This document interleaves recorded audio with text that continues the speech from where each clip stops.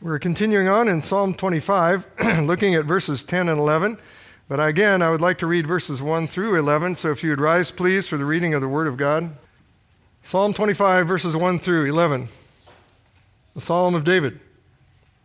To you, O Lord, I lift up my soul. O my God, I trust in you. Let me not be ashamed. Let not my enemies triumph over me. Indeed, let no one who waits on you be ashamed. Let those be ashamed who deal treacherously, without cause. Show me your ways, O Lord. Teach me your paths. Lead me in your truth and teach me. For you are the God of my salvation. On you I wait all the day. Remember, O Lord, your tender mercies and your loving kindnesses, for they are from of old. Do not remember the sins of my youth, nor my transgressions. According to your mercy, remember me. For your goodness' sake, O Lord.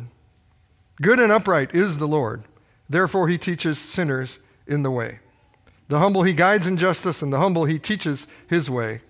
All the paths of the Lord are mercy and truth to such as keep his covenant and his testimonies. For your name's sake, O Lord, pardon my iniquity, for it is great. Lord, we bow rightly before you as we hear your precious word. Prepare our hearts as we come to partake of this meal with you at your table.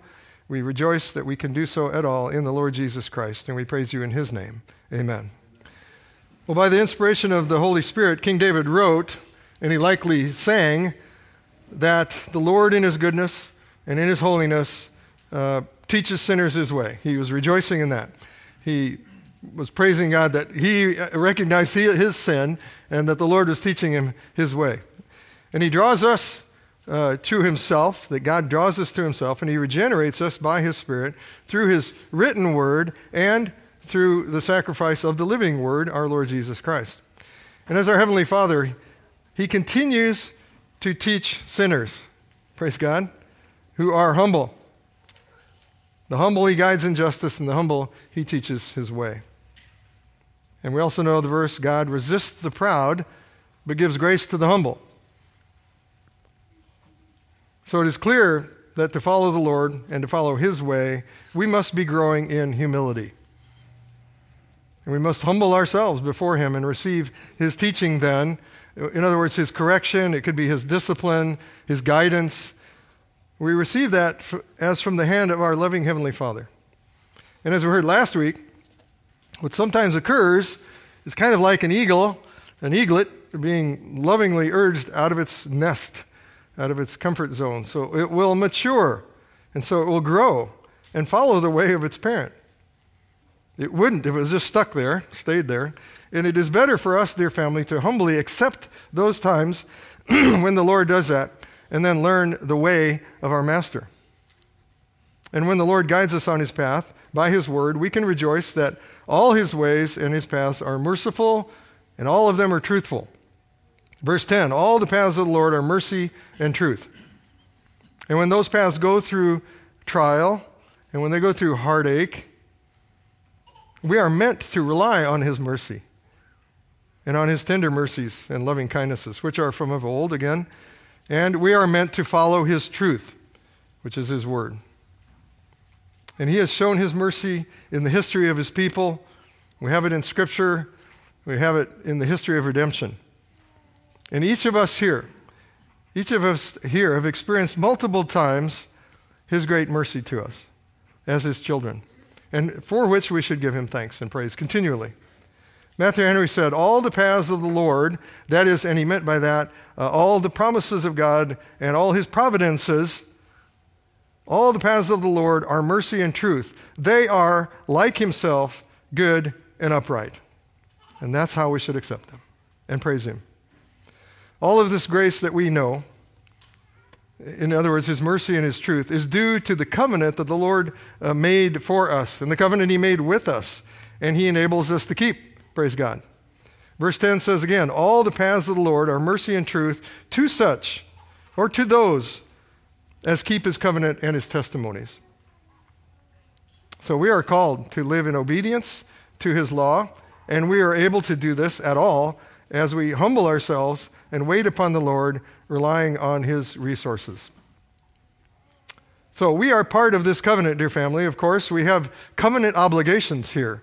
We can't just say, Lord, you made it, you empower us, go ahead. That's not, we're involved in the covenant. And some of that part of this involvement in the covenant is to confess our breaking of his covenant law. For his name's sake, we do that. To honor who he is. He is our holy and our merciful and loving God. David cried out, for your name's sake, O Lord, pardon my iniquity, for it is great. David acknowledged how great his sin was. And also related was verse 7. We read, do not remember the sins of my youth, nor my transgressions. According to your mercy, remember me, for your goodness' sake, O Lord. Look at me that way.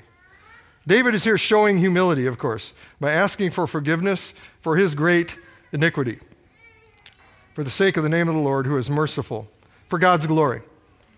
And as we saw in verse 9, humility is necessary to be led and to be taught.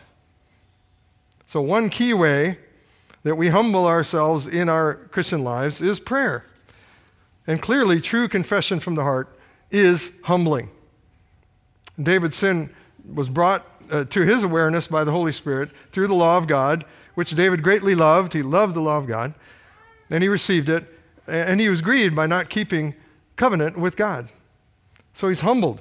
He's humbled by the grace of God, and he humbled himself by the grace of God. It's all by the grace of God. And as we come to rejoice and be strengthened by grace at the table of the Lord, and as we're nourished in this time with him, this time of communion, let us, each of us, come with hearts humbled by his mercy, humbled by his loving kindness and his compassion, and then partake in obedience to his covenant with us in our Lord Jesus Christ, the new covenant in his blood. Let's pray. Dear Father in heaven, we do come, as you have called us to do, knowing that we are acceptable to you through the merits and the sacrifice of our Lord Jesus Christ. And because he humbled himself to the point of dying on a cross for us, that we might know your ways and your path. And Lord, we come to you as the God of mercy, and we praise you that we can ask for forgiveness and delight in your mercy because our Lord defeated death and gave us new life. Oh Lord, may we come with gladness now and humility by the leading of your Holy Spirit.